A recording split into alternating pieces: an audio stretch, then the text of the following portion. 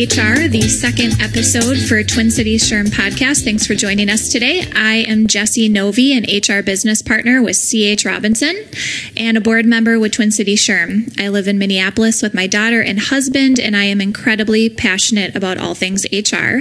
But I find myself the most energized when I am able to roll up my sleeves and dive into projects that are focused on learning and development, leadership development, and organizational effectiveness. I'm excited, as always, to be joined with my co-host, Mike. Mike, you want to introduce yourself? Yeah, hey guys, I'm Mike Toole. I'm a Twin Cities SHRM board member and an HR technology consultant for SAP SuccessFactors, father of three, and I live in Lakeville, Minnesota with my wife. Awesome. So we have several exciting events that are coming up with Twin Cities SHRM during the month of October. First, I want to highlight our October 10th event. We're holding our October 9 networking mistakes and how to avoid them. The program is based on an award-winning book called The 20-Minute Networking Meeting, and the presenter is Marcia Ballinger, who is a longtime Twin Cities executive search leader. And on October 16th, we have our monthly webinar. That month we'll cover key updates from the past year in employment law that will impact your business heading into 2020. Jessica Bradley and Emily McNee from Littler Mendelson will be presenting. And then finally, on October 28th, we're holding our fall student event. This is an opportunity for HR students to gain valuable knowledge, enhance their professional reputation, and network with local HR professionals and students. Our keynote speaker is Heidi Height, talent brand leader at Polaris. She will be speaking about branding yourself before, during, and after an interview. All right, Mike and I are super excited to be joined by Megan Chung, Vice President of People at DRIP, as well as John Tedesco, CEO at DRIP, to introduce our two podcast interviewees today. Megan is currently the VP of People at DRIP. DRIP is the world's first e-commerce CRM. DRIP is the first platform focused on helping online brands build better experiences for their customers at scale. They're putting resources historically reserved for the biggest enterprises smack dab in the hands of smaller teams with big dreams. This gives specialty brands an opportunity to thrive instead of getting swallowed up and spit out by e-commerce giants. I love this, Megan. This is the best bio. DRIP is well-funded, growing fast, and building a better product with every new day, and has offices in both Minneapolis, Minnesota, as well as Salt Lake City, Utah. Megan graduated from the University of Minnesota Carlson School of Management with her degree in HR management. She has over 17 years of HR experience, beginning at Navarre Corporation, where she was from 2002 until 2012. As a lifelong learner, she went back to school during her tenure with Navarre and got an MBA at the University of St. Thomas. Before starting at DRIP, she worked at Angie's Boom Chicka Pop as the VP of HR. As a private equity-backed business, Megan's main focus at Angie's was building organizational capabilities as the company scaled for growth as an eventual sale at ConAgra Brands in 2017. Before Angie's, she was the Director of HR Small Business Services at Deluxe Corporation from 2012 until 2016. While there, she led the development and execution of HR plans, heavily focused on growth through acquisitions within the Small Business Services division. Megan thrives in hyper-growth small to mid-sized companies where she can wear many hats and make a direct impact on the success of the business through its people. Megan and her husband Vin and kids Addison and Gavin live in Maple Grove, and in her personal time, she loves cheering on her kids' activities and spending time with family and friends. All right, for John today, we're going to be referring to John as JT, but for the purposes of being a little bit more formal during John's bio today, we'll refer to him as his formal name, John Tedesco. So for the past two decades, John Tedesco has immersed himself in all things early stage tech. During the first half of his career, John founded and led 3 venture-backed software companies as CEO. Since then, he has served as a C-level executive, board member, investor, and advisor for over a dozen other technology companies across the U.S. and Canada. John currently serves as the CEO of DRIP, a first-of-its-kind e-commerce CRM that helps online brands grow their loyal customer base. Drip has over 100 employees and 7,000 customers across the globe. Drip's distribution of the marketing technology sector isn't going unnoticed, having recently been awarded spots in the top 50 fastest growing products and top 50 best products for marketers of 2019 by G2 Crowd. John also sits on the board of directors for Minneapolis-based When I Work, the market-leading SaaS platform for hourly workforce scheduling and time tracking. He is a pro bono mentor for MESA, which is the Minnesota's emerging software advisory group, and is a mentor to students enrolled in entrepreneurial studies at the University of Minnesota's Carlson School of Business. John lives in Edina with his wife and 2 elementary school-aged daughters. Super excited to have you guys here today. Thank you. Thanks for having us. Yes, we're excited. Okay. Well, first of all, guys, I'm excited to have this interview. Very impressive bios. Love to hear more about Drip. Love to hear more about HR. And it's a pleasure to have JT here to talk about how the CEO views the HR suite and how that factors into the overall strategy of the business. Easy way to get started. Tell the listeners a little bit about your daily habits, whether it's daily, weekly. Tell us what makes you guys tick and how you guys start off your days. Yeah. For me, for daily habits, it's all about spending time with myself. And so for me, when I wake up early in the morning so that I can get me time. I've got a 10 and an 8-year-old.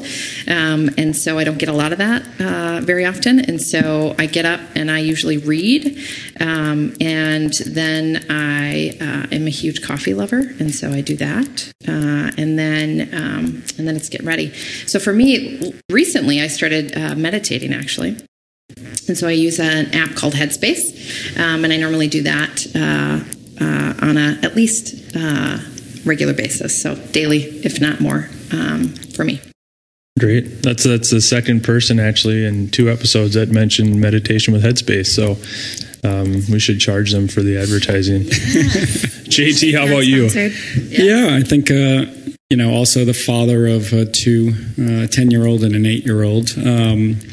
I'd like to pretend that I meditate, and if I do it more so at night, which leads directly to sleep. But I think for me, starting up early, definitely early morning rise, and I think the key thing for me is physical activity. So getting the exercise. So whether it's before work and or during work, I think one of the habits that Megan and I participate that we're fortunate to have is that we have a gym in our building. And so there's a crew of us that go down every day right before lunch, and we do a kettlebell or CrossFit workout, and that's good team bonding, but it also obviously clears the head. So physical exercise, I think at the end of the day, is the most important thing for my state of mind, quite frankly. Absolutely. So I want to get into Drip, and before we do, can you give us an overview of Drip, the history, how it came to be?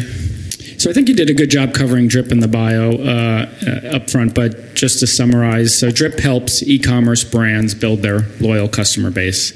There's a proliferation of direct-to-consumer brands that's being made possible. So pretty much any good or product is available online today. And what we do is we help those brands really market themselves to their audiences and build that loyalty over time. And we do that with a cloud-based software platform, which we call an e-commerce CRM. And what that does is that brings a single view of all the customer data, and then it informs the merchant and the retailer on how to use that data to communicate with their customers based on where they are in that customer journey between the customer and the brand themselves.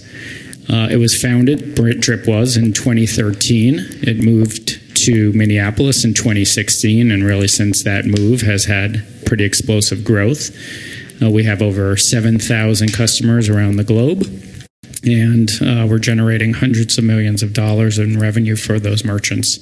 So we're really excited. It's really what we call the top of the first inning in terms of the market and the business, but super excited about where we are in this overall market opportunity. Right. So, this is an HR podcast. So, obviously our listeners want to understand from a CEO's perspective how HR plays into the strategy and vision of the company. Startups have kind of been known for having unique cultures, and that's so important. But I think as as we talked to Angie last episode, it's not just startups that care about their culture. It's everybody, and companies are starting to identify that this is a huge competitive differentiator. Talk to us a little bit, JT, about how HR and Megan, how they tie into the overall strategy of the business, and how important it is for them to execute on that.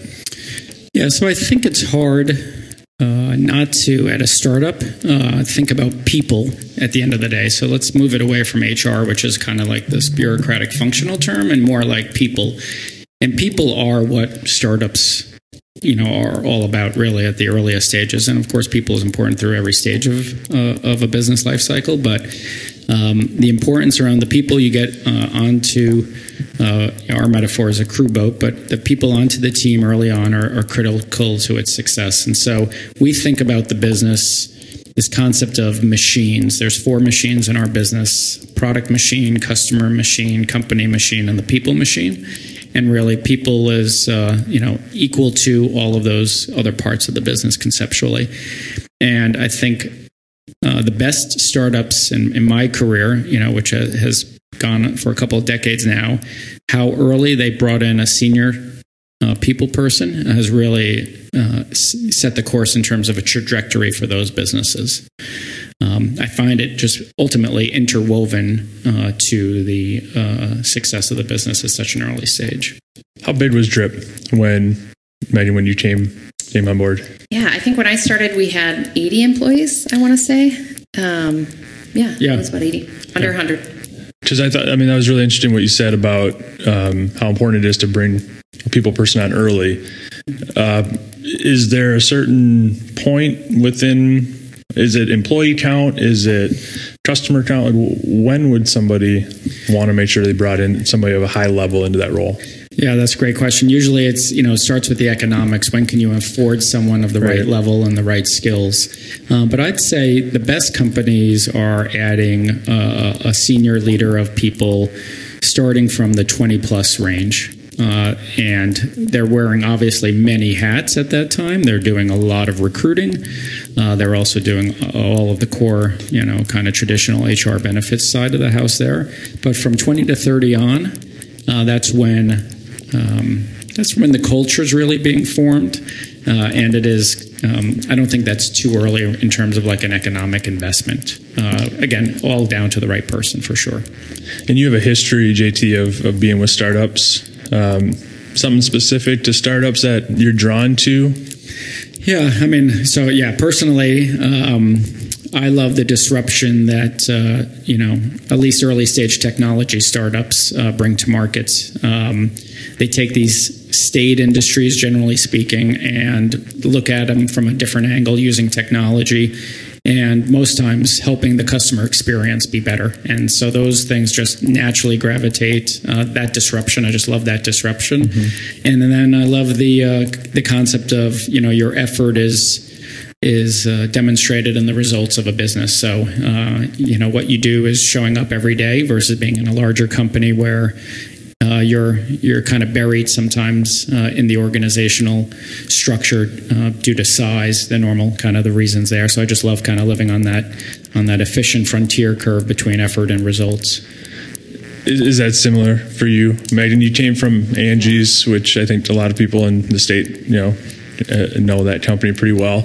Talk a little bit about the transition from a larger company into a startup. Have you been in startups before? So this is my first tech startup, and I would say that the difference in Angie's, my experience at Angie's is we were a founder-based organization, but we were private equity backed, and so a little bit different model and timeline, if you will, but still had the spirit of our founders, Dan and Angie Bastian, like through and through, which was an important hallmark, I think, that I continued to kind of carry when I joined the organization when I did, which was a great honor and just an amazing experience for me career-wise. But I think for me personally, why smaller? So, startup or not startup, smaller organizations resonate is I've done the big, I've done the mid-size, and I think what it comes down to is in a smaller organization, you just connect more. We talk about at DRIP, we talk about bringing your whole self. In a smaller organization, you can connect more and I think deeper at a deeper level than living in a matrix organization where you've got multi hats, bosses, and it's harder to navigate in those size organizations. And I just found that I naturally gravitated towards smaller organizations, and that just gave me more energy and was a better fit for me for my skill set too. Was there an adjustment period that you had to go through?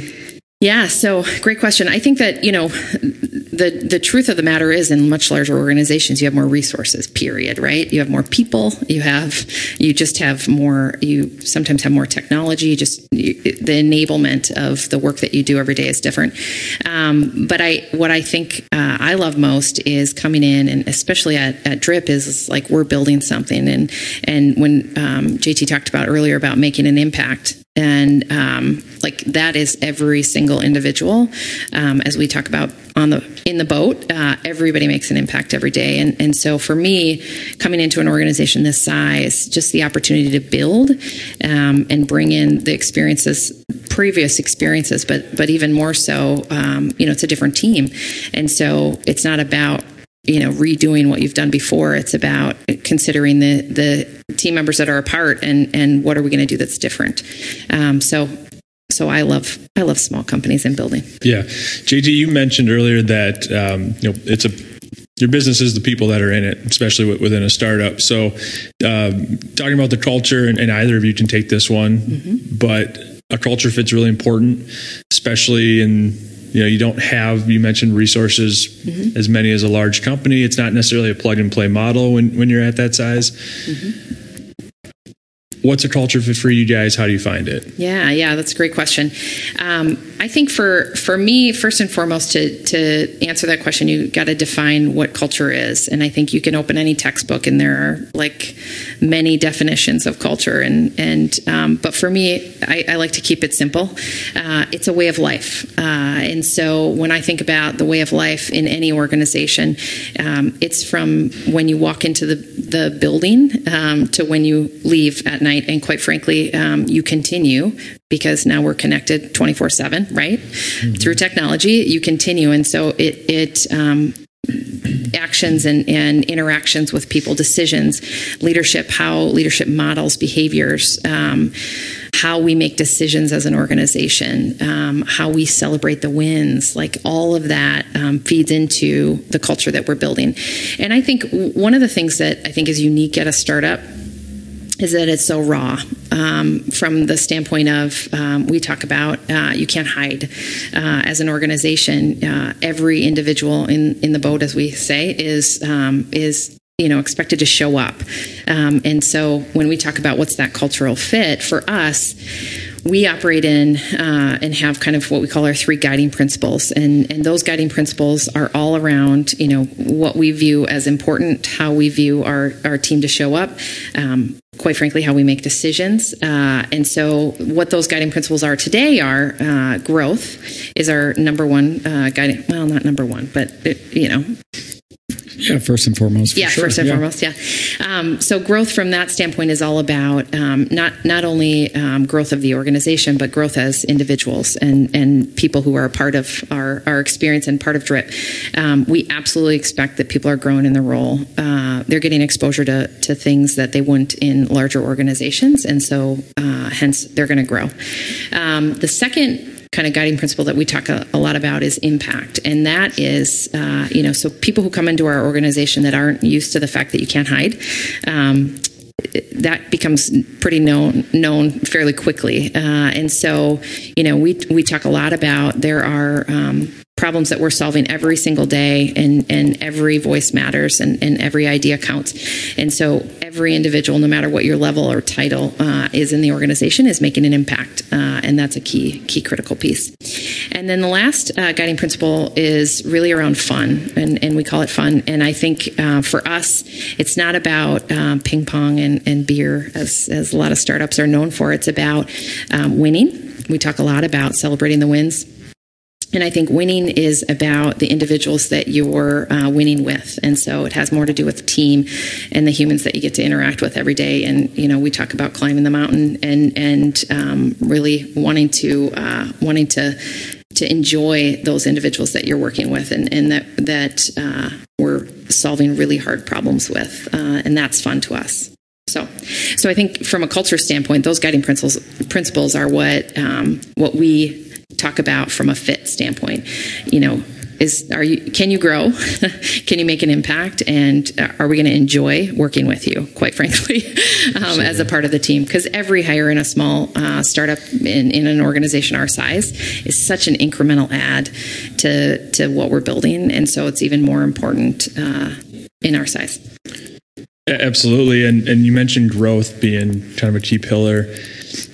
Sometimes at startups or smaller companies, that growth track doesn't look the same as it would at a Fortune 100 company. Mm-hmm. So is there anything that you guys are doing from a career path perspective that gives people kind of something to aim for beyond what they're doing today?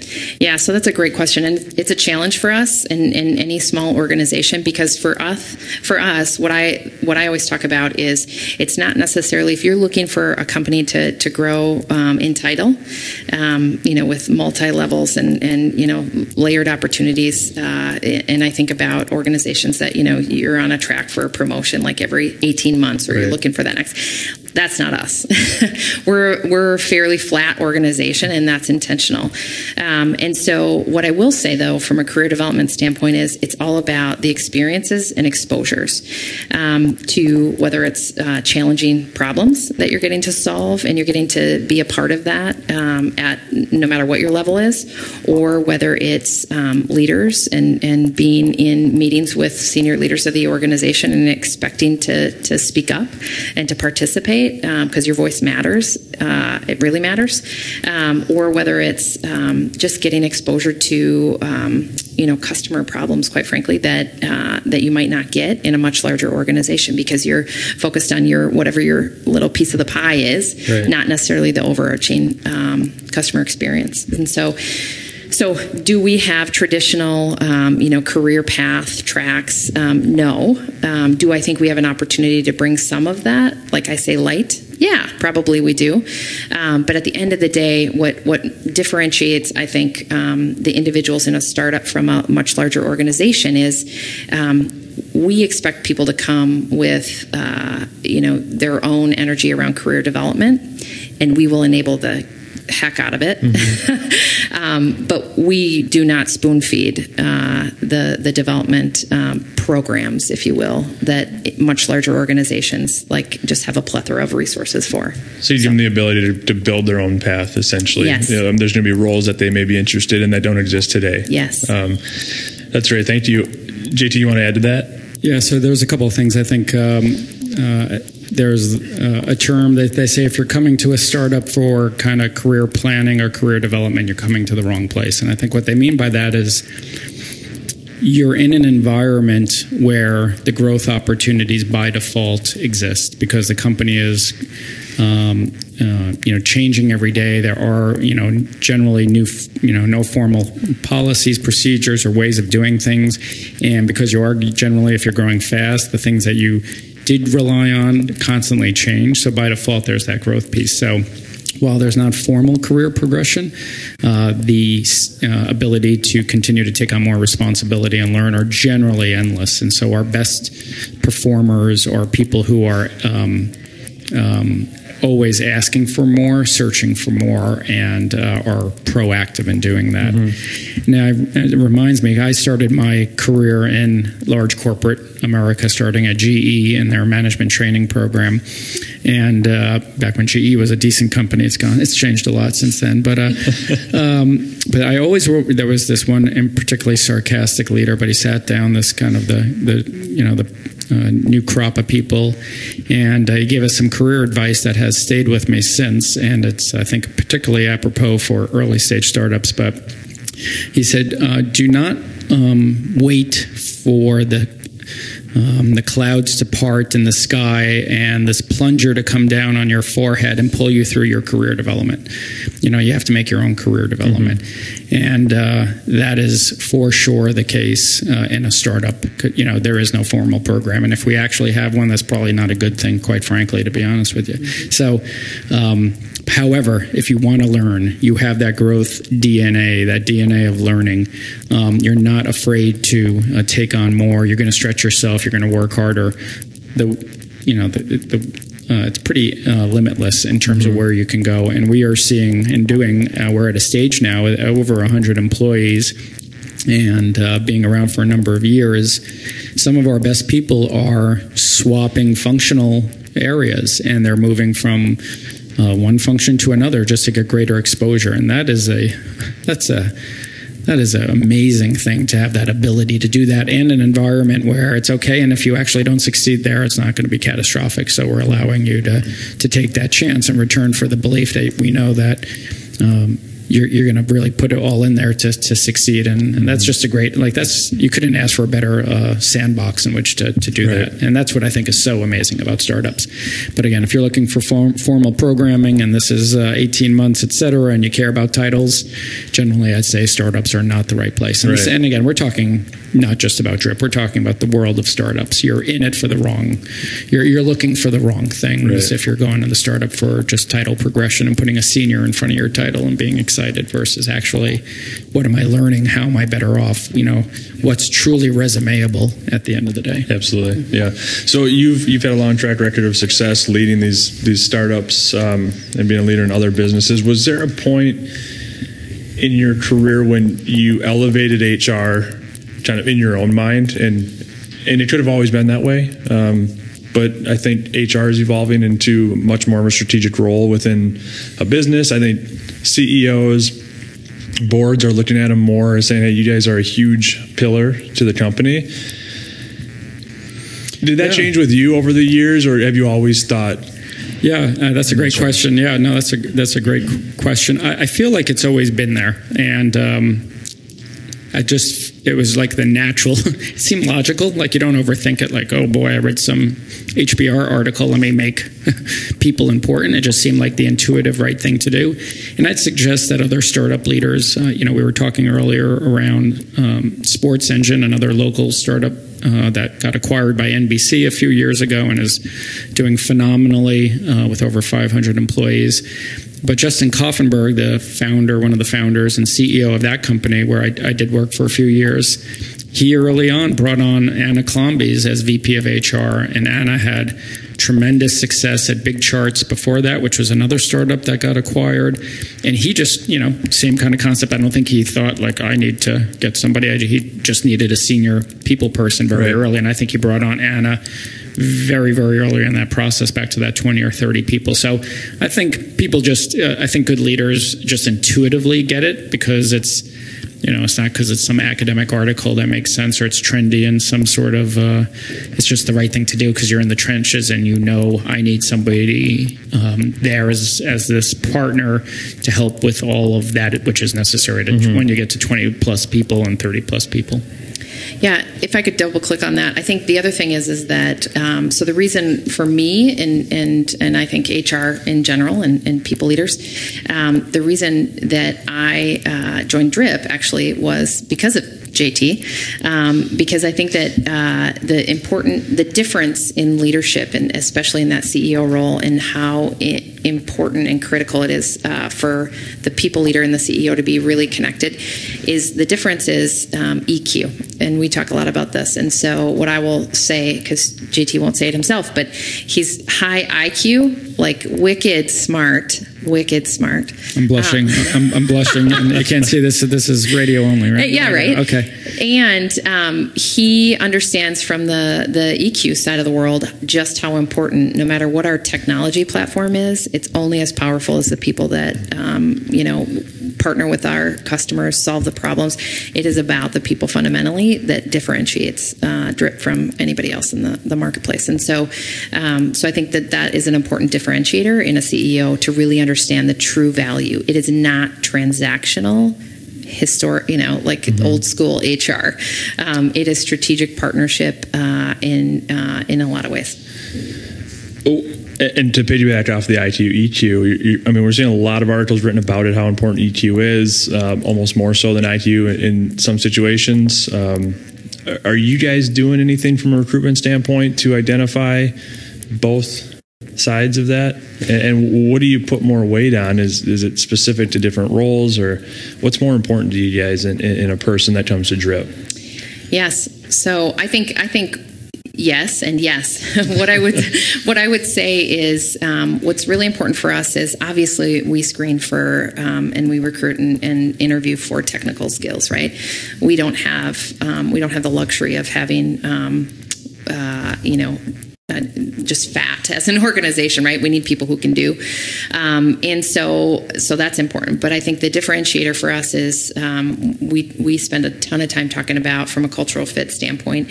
And that is really where the EQ side of the world kind of lives, is, how, specifically people leaders, like how do you motivate and ensure that you're getting the right talent onto your team? That's not an HR thing. That's a people leader thing. And so if we're hiring a people leader, like, they better sure as heck know how to do that and show us how, talk to us about how they can do that. So I think, hiring and interviewing for the EQ side is just, it also has to do with, like, fundamentally, like I joke, like, what do you like to do for fun? Because guess what? At the end of the day, work is work, but, we don't show up just to do the work, right? Like, who are you as a human, and how can we make sure that we're connecting with that in totality? Because we expect all of our employees to bring their whole self, as I said earlier. And so that makes us richer and makes us better as an organization. That, I think, is just as important on the EQ side. Yeah, just piggyback off that. I think it's an and I don't think we have to have like an or on the IQ versus EQ kind of piece. We, on the IQ, like, we need people who are, we call it intellectually curious or intellectually agile. You just need to, because you're consuming a lot of information rapidly. And so how do you evolve and incorporate that in every function? So, there was a football coach when they were talking about doing the NFL draft, and, they said you can't teach speed. Mm-hmm. So you need to have some intellectual horsepower at the end of the day, I think, to be successful in a startup. But to Megan's point, if again, we'll touch on this a little bit, this concept of a crew boat. Everyone likes to talk about startups as a rocket ship. And, I've written about this a little bit on LinkedIn. The rocket ship metaphor is wickedly flawed. It's this concept of something that's self-propelled, that you sit in, get strapped in, and it gets transported. And that's not what a startup is. A startup, the better metaphor we believe, is a crew boat. You got to get your ass in a tiny little seat, and you're going to row, from head to toe. Every muscle in your body is going to be exhausted, and you have to do that in alignment with all the people in front and in back of you. And to do that, you've really got to enjoy the people around you. And so you can't, that's where EQ comes in. And again, I think the best companies are those that are customer centric, for lack of a better term, put customers first. And if you don't have empathy for the customer problems, you're not going to build a great product and a great company. So you need empathy to be, to survive, I think, as a startup. And so that empathy is not just socially enjoying somebody on this small crew boat, but just really being able to build a company that is there to solve customer problems ultimately. Yeah, I couldn't agree more. Back in August, talking about the customer experience, but also the employee experience. Back in August, they had, I think there was 200 CEOs signed a letter stating that shareholders are no longer the only thing that we need to care about. Employees and customers should actually come first. I think that is relevant in the enterprise space and it's relevant in the startup space.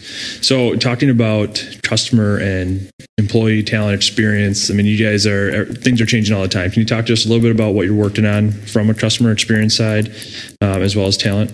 Yeah, I think just to kick that off too, I think what's important to understand is kind of where we're at from an evolution of a business standpoint, and what I talk about as far as the why we're doing what we're doing, but also our greater why quest. Sometimes we talk about it as a quest as an organization, and the reason why I think we're at kind of this transition point and evolution point as a business is because in 2018 we rolled out our new brand for Drip.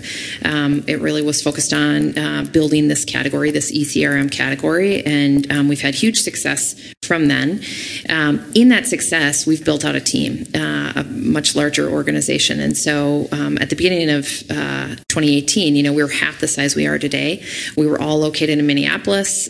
So we have since expanded and grown, double in size. We have 2 locations now, one in Minneapolis and one in Salt Lake City. And so it's more important, if not more critical now than ever, that we get really crystal clear around articulating why Drip, and that starts with the customer, which JT can talk about, but it feeds in, fast follows to the employees and the employee experience in total.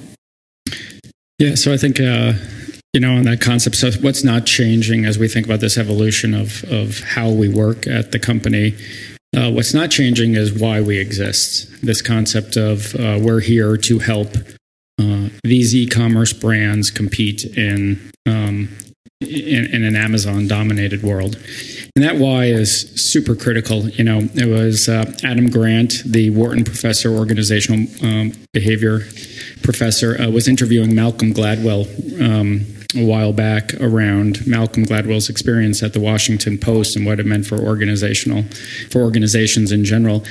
And he had this, Malcolm Gladwell did a super insightful comment. And he was just talking about how an editor at the newspaper got tired of working with the reporter who was great at his craft, but couldn't deal with that personality. And Malcolm Gladwell made a comment that it's so interesting how organizations forget about why they exist and who they serve. And there is this concept when you're small, and there's 8 people sitting around a table, you're side by side, and you hear the CEO, who's usually the salesperson and potentially the coder, also talking to customer prospects on a phone or hearing of a support ticket. Everyone understands why you exist because that customer is your survival.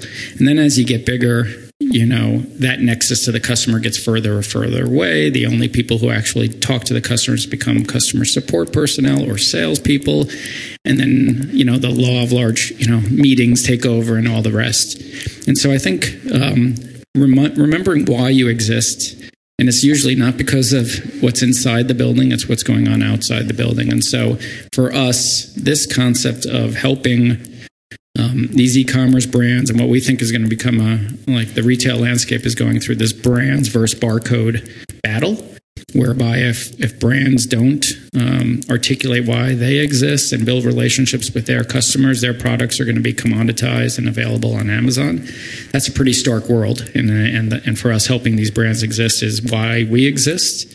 And then that cascades down from there. So first and foremost, if you're not excited about that mission and that purpose as a company, then we are totally not the right place, because that's why we exist. And if we're not successful in that mission and that doesn't get you up every day and thinking about those brands and the revenue they're generating and the customers they're making happy and the employees that are now being or working at these companies, then this is totally the wrong place to be.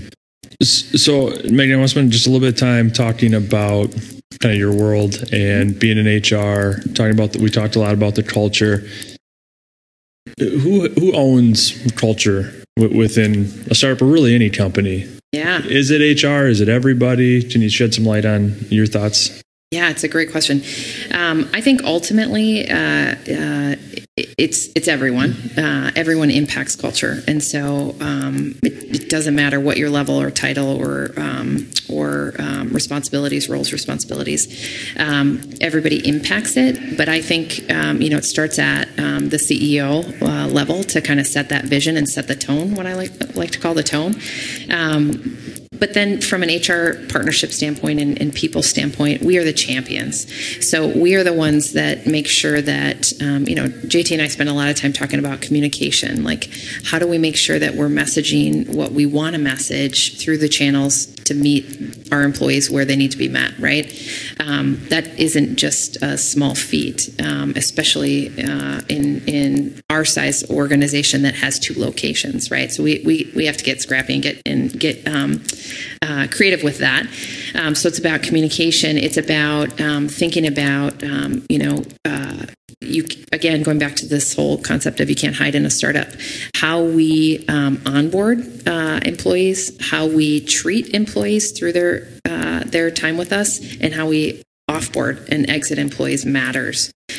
So I think, culture and how we show up and how people feel through their experience with DRIP, every stage of that matters and impacts our culture. So again, going back to, I just view the people team in that I get to lead as champions for that in partnership with obviously JT, setting the tone.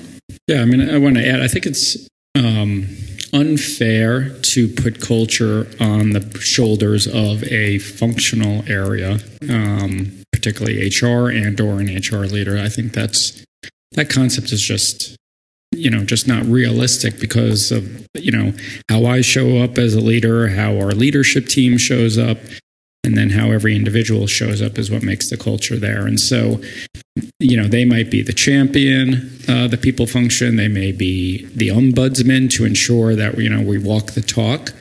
But in reality, you got to think that the culture is like a garden and you're feeding it and then you're also weeding it as well. Mm-hmm. But at the end of the day, if you're authentically not executing on the day-to-day, it's not the fault of the people team. It's the fault of me. It's the fault of the leaders, and then it's the fault of every individual. Because I think whenever just organizationally, when you centralize something, we see this in other functional areas. For example, like in our engineering team, we don't have a centralized quality assurance focus. Like our engineers are responsible for the quality of their code. When you put something into a separate bucket that it becomes somebody else's responsibility, then you just create organizational crutches. Right. So if you say, culture is a responsibility of the people team or whatever, but I'm going to act like a jerk over here, that's wrong. So I think champion, a megaphone, an amplifier, obviously the training pieces, and obviously an ombudsman to call out our own, when our behaviors don't actually walk the talk, calling us out on that. I think those are all the critical roles of a people leader and or a people function in general. How do you measure it? Is it I walk in the office and I feel good about the way people are acting, how they're talking? There's not how do you measure culture? I know that, if you take experiences from your past, mm-hmm. Is there any tangible item that, our listeners can use to find out? Because oftentimes CEOs or, chief people officers, there is an experience gap from there. Like, it seems great to us. How do you keep kind of your finger on the pulse, and how do you measure it? Yeah. So, kind of two thoughts on that in the sense of I've seen companies, go down the path of just because of size, that they have to measure it through engagement surveys, right? I've not ever successfully really seen that done well. And so the other path that I kind of go down is more around the, and this speaks to that the people team doesn't own the culture. It's about enabling the leaders to have a really good sense of their people. And so I actually don't look at it as something that I want to measure, like put a number to it. Like I know there are sentiment and engagement surveys and we love our data. Yeah, we do. But I would say that I'd argue that are we delivering the results to the customers? Like, are we hitting our targets? Okay, like that's one thing. Right. And then the other thing is, are we, we can look at other metrics that drive, that show results. What's our voluntary turnover? Are people leaving the organization? Why are they leaving the organization? Like, let's dig into that and think about the whole life cycle of employment and where are the opportunities there. The other thing, though, that I would say is, just from one of the things we talk about from a powerful tool for us is referrals, employer referrals. Like, are people referring their friends? That's a great sign of whether we're doing something right or not. And we're proud because people do refer their friends because we have an environment that people can grow. Again, going back to, kind of our foundation. And I think those are the individuals that stay because, right, what's one of the number one things is, do you have a best friend at work? Like, hello, hire my friend. Yeah, I'll stay, that I think is an important, and you can't put a number on that, personally. Yeah. Yeah, I think you made some. It's tough. I'll be the first to admit. Like, I'm sure. Like, we're not a perfect company by any means. So the reality, shocking. Newsflash. Write this down here.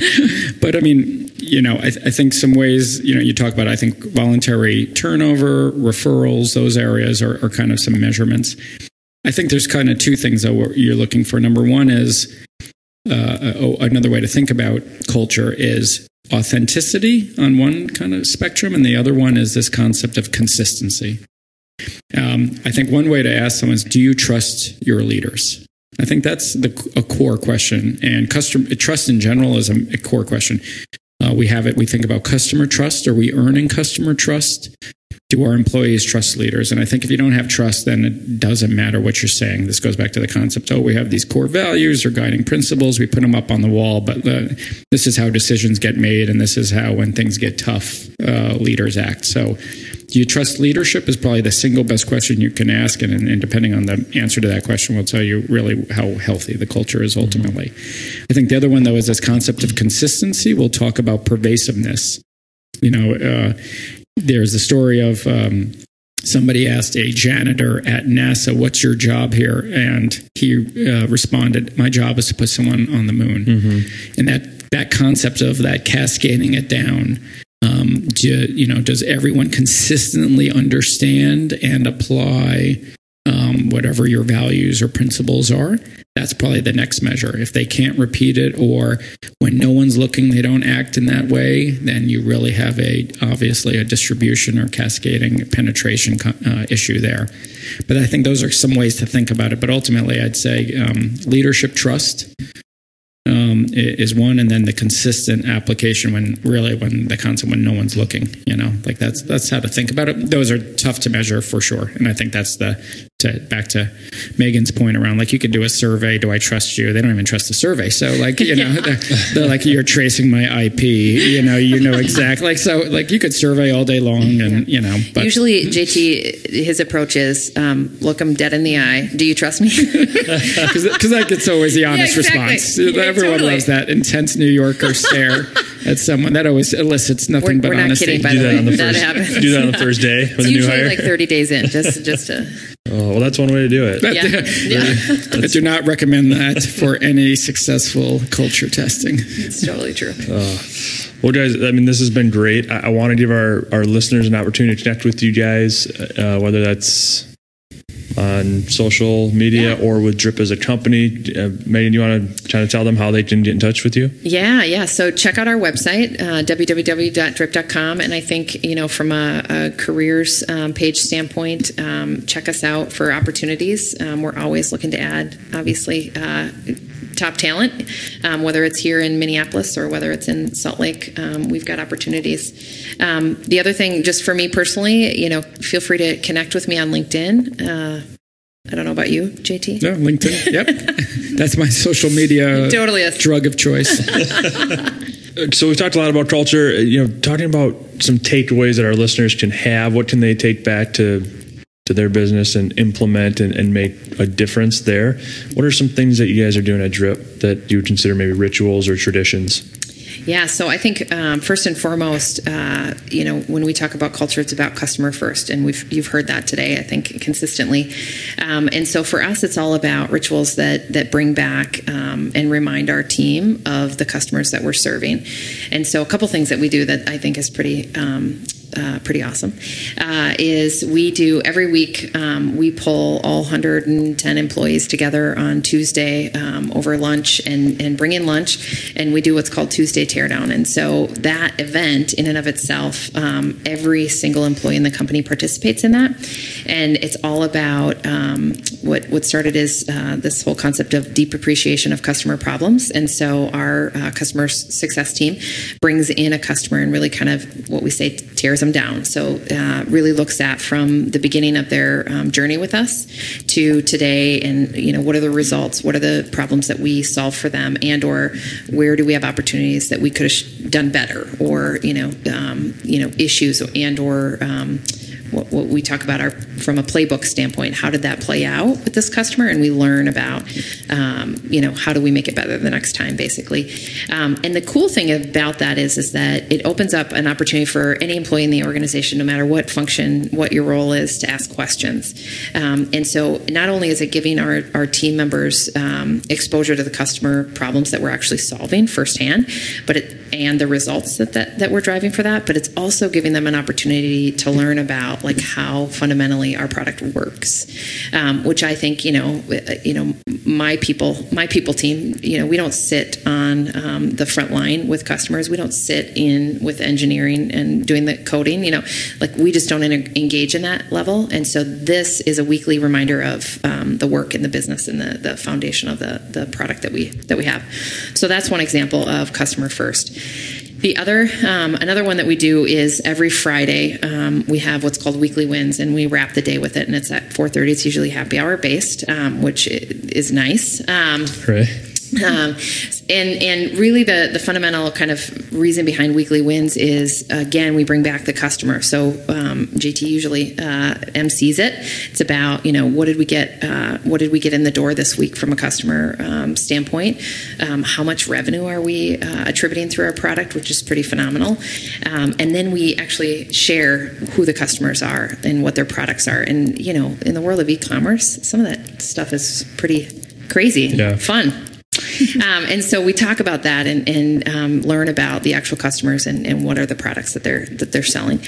So that's Weekly Wins. And then the other piece of that is it's an opportunity to do shout outs and recognize employees. And so it doesn't matter, again, what level, what the impact was that these employees had, but, just recognizing your coworkers and recognizing the work that's going on. And we Zoom it to Salt Lake City and back and forth so that it's a company-wide event. The other thing that we do that's kind of, in a startup world around customer service and kind of frontline customer success is we do ticket smashes. And so ticket smash in our world is, the customer tickets that are coming in, the problems that our CS team is solving, front lines. We actually open it up to any employee in the organization to be able to participate and literally smash tickets. And so I did my first one here just recently, the last quarter. We do these on a quarterly basis, but it's, you can pair with a customer success individual and really sit down and actually learn about how the tickets come in,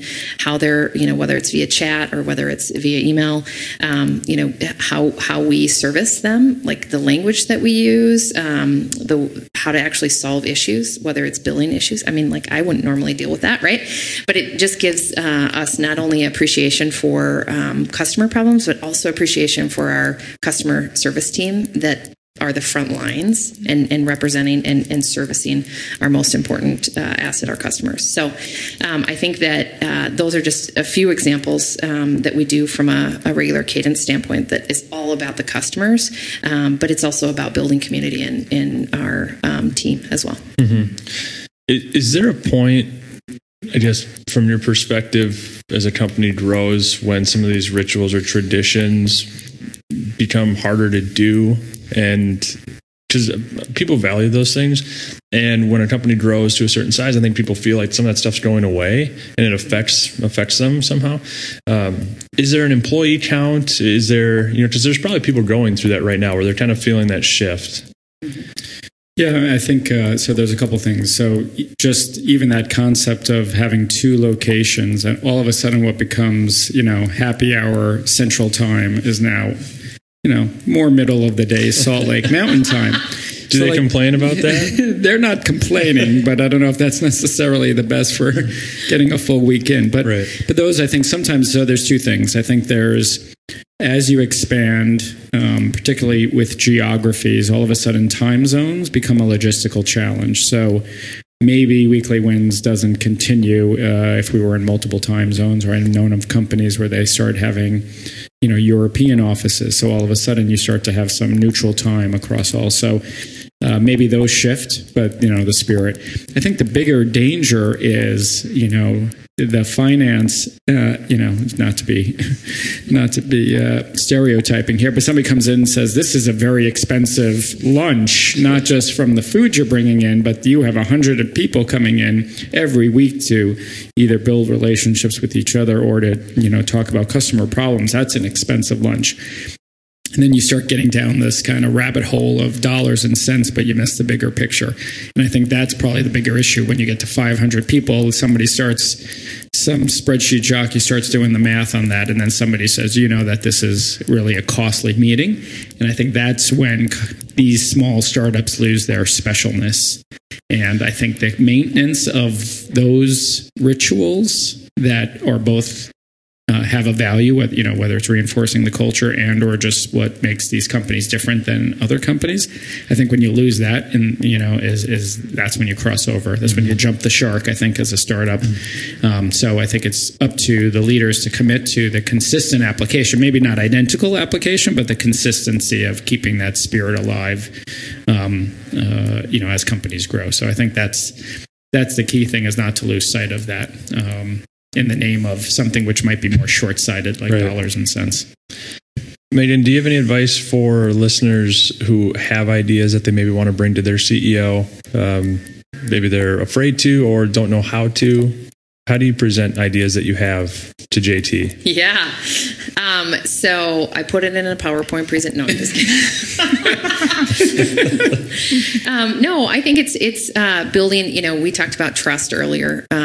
And I think it's even more important between the CEO and head of HR to have that fundamental trust, because, we disagree like the best of them, and can talk through things. And I think so just having enough, what I would say, courage to bring the ideas forward, and they may get, turned down, but yet at the same time, if you don't bring it forward, nothing, moves forward. And so what's that? So I think the best ideas are the ones that there's a groundswell on. And so when you see small groups of people already doing concepts, and then we want to make them broader, those are the ones because that shows that grassroots. So like we have concepts. So I think I think the danger is something top down. A, because it's top down, and B, it's like, do people really want to do this? And so, like, we're going to do this program of X, Y, Z, and then you cascade it down, and then you do it for a couple of weeks or sessions, and then it trails off, and after 90 days, we're like, oh, whatever happened to that? Yeah. But the flip is when you see something that is organically occurring, and then you're just trying to amplify it. So, like, there's this concept we have. Organically created book clubs in certain departments. Our sales team has a book club. Our marketing team has a book club. And what they do is they self-assign, like I don't even know that. They have an amazing reading list. I'm not even aware of this, what goes on. But they assign a own book, and then they talk about it amongst themselves. Now we're like, okay, maybe we should have a broader book club. That's an example of an idea that as a CEO, like all you're doing is like giving gasoline to something that already has an ignition at some level versus we're going to do some program, we're going to roll it out, and then it just lands flat, and we don't have consistent, persistent resource dedication to it. So that's what I look for when ideas are brought to me. It's like, is this somebody's idea, or is this actually something that's already occurring in the organization? Awesome. It's such a pleasure. Oh my gosh, I'm so glad we were all able to get together today. John, really cool. JT, sorry. Really cool to have a CEO be represented on our podcast. I hope that as other HR listeners, hear this podcast and hear the insights that you were able to provide today, that maybe they might be inspired if they're invited to also include their CEO in the future. So really appreciate it. And obviously also to you as well, Megan. So thank you. So thanks to our listeners for tuning in again for our second episode of What the HR. If you want to hear more episodes like this, be sure to subscribe on iTunes, Spotify, Stitcher, or whatever platform you're listening to this podcast now. Also, while you are subscribing, be sure to leave us a rating and also provide us some feedback in the comments. If you enjoyed the podcast, do us a favor and share with your network, your boss, your CEO. Help us get the podcast in front of anyone who wants to know what HR looks like when done well. Also, if you have suggestions for show topics or people that you would like us to interview, please email Mike and I at podcast@tcshrm.org. That's podcast@tcshrm.org. If you want to find out more about Twin Cities SHRM or our upcoming events, please visit our website at tcshrm.org. You can also follow us on LinkedIn, Instagram, Facebook, and Twitter.